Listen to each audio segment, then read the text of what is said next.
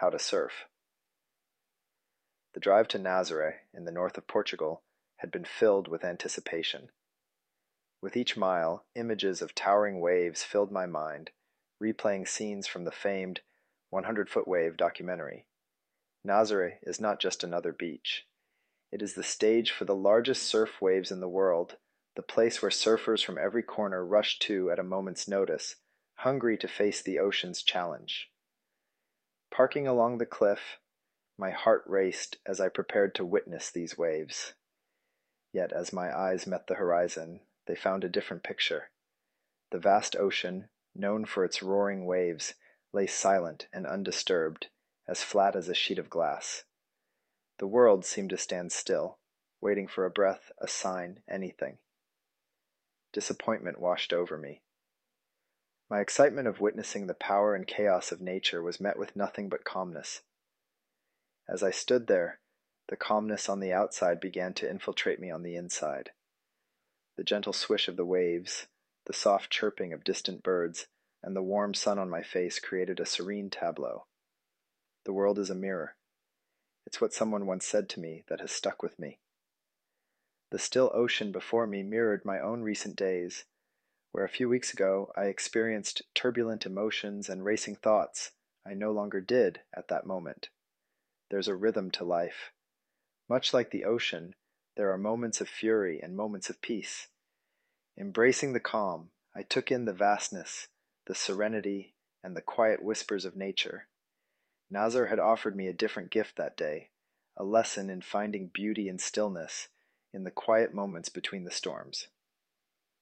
And as I walked along the shore, the gentle lull of the ocean sang a lullaby, echoing the calm within.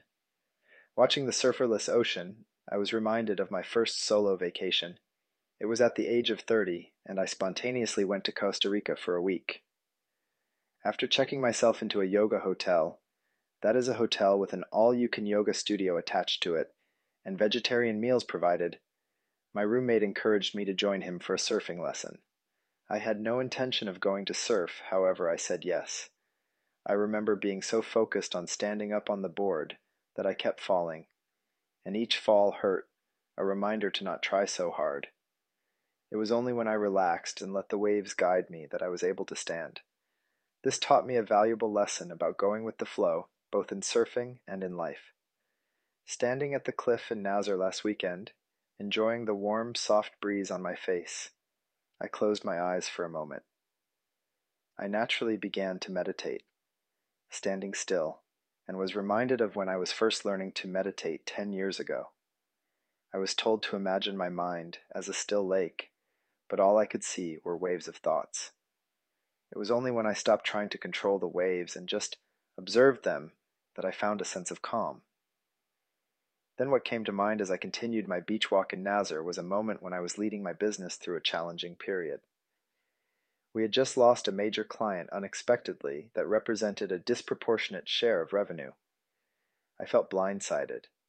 The more I tried to control the situation, the more chaotic it seemed to become. I was unnecessarily worrying about other clients in unhelpful ways to my team, and taking the feedback from the one client who was no longer a client personally. It was only when I took a step back and reflected on the situation that I realized the chaos was not in the business, but in my mind. As I started to calm my mind, I was able to see the situation more clearly and respond to the situation, instead of reacting based on my impulses. My mind is big and beautiful like the ocean. My thoughts are still and turbulent like the waves. I get to surf the thoughts of my mind whenever I choose to. I can sit still for a moment, sit back and quietly observe. Where I drove to Nazar that day hoping to see what was going on outside of me, I ended up getting to see what was going on inside of me. And this was far more relevant and valuable, and that is how I learned how to surf.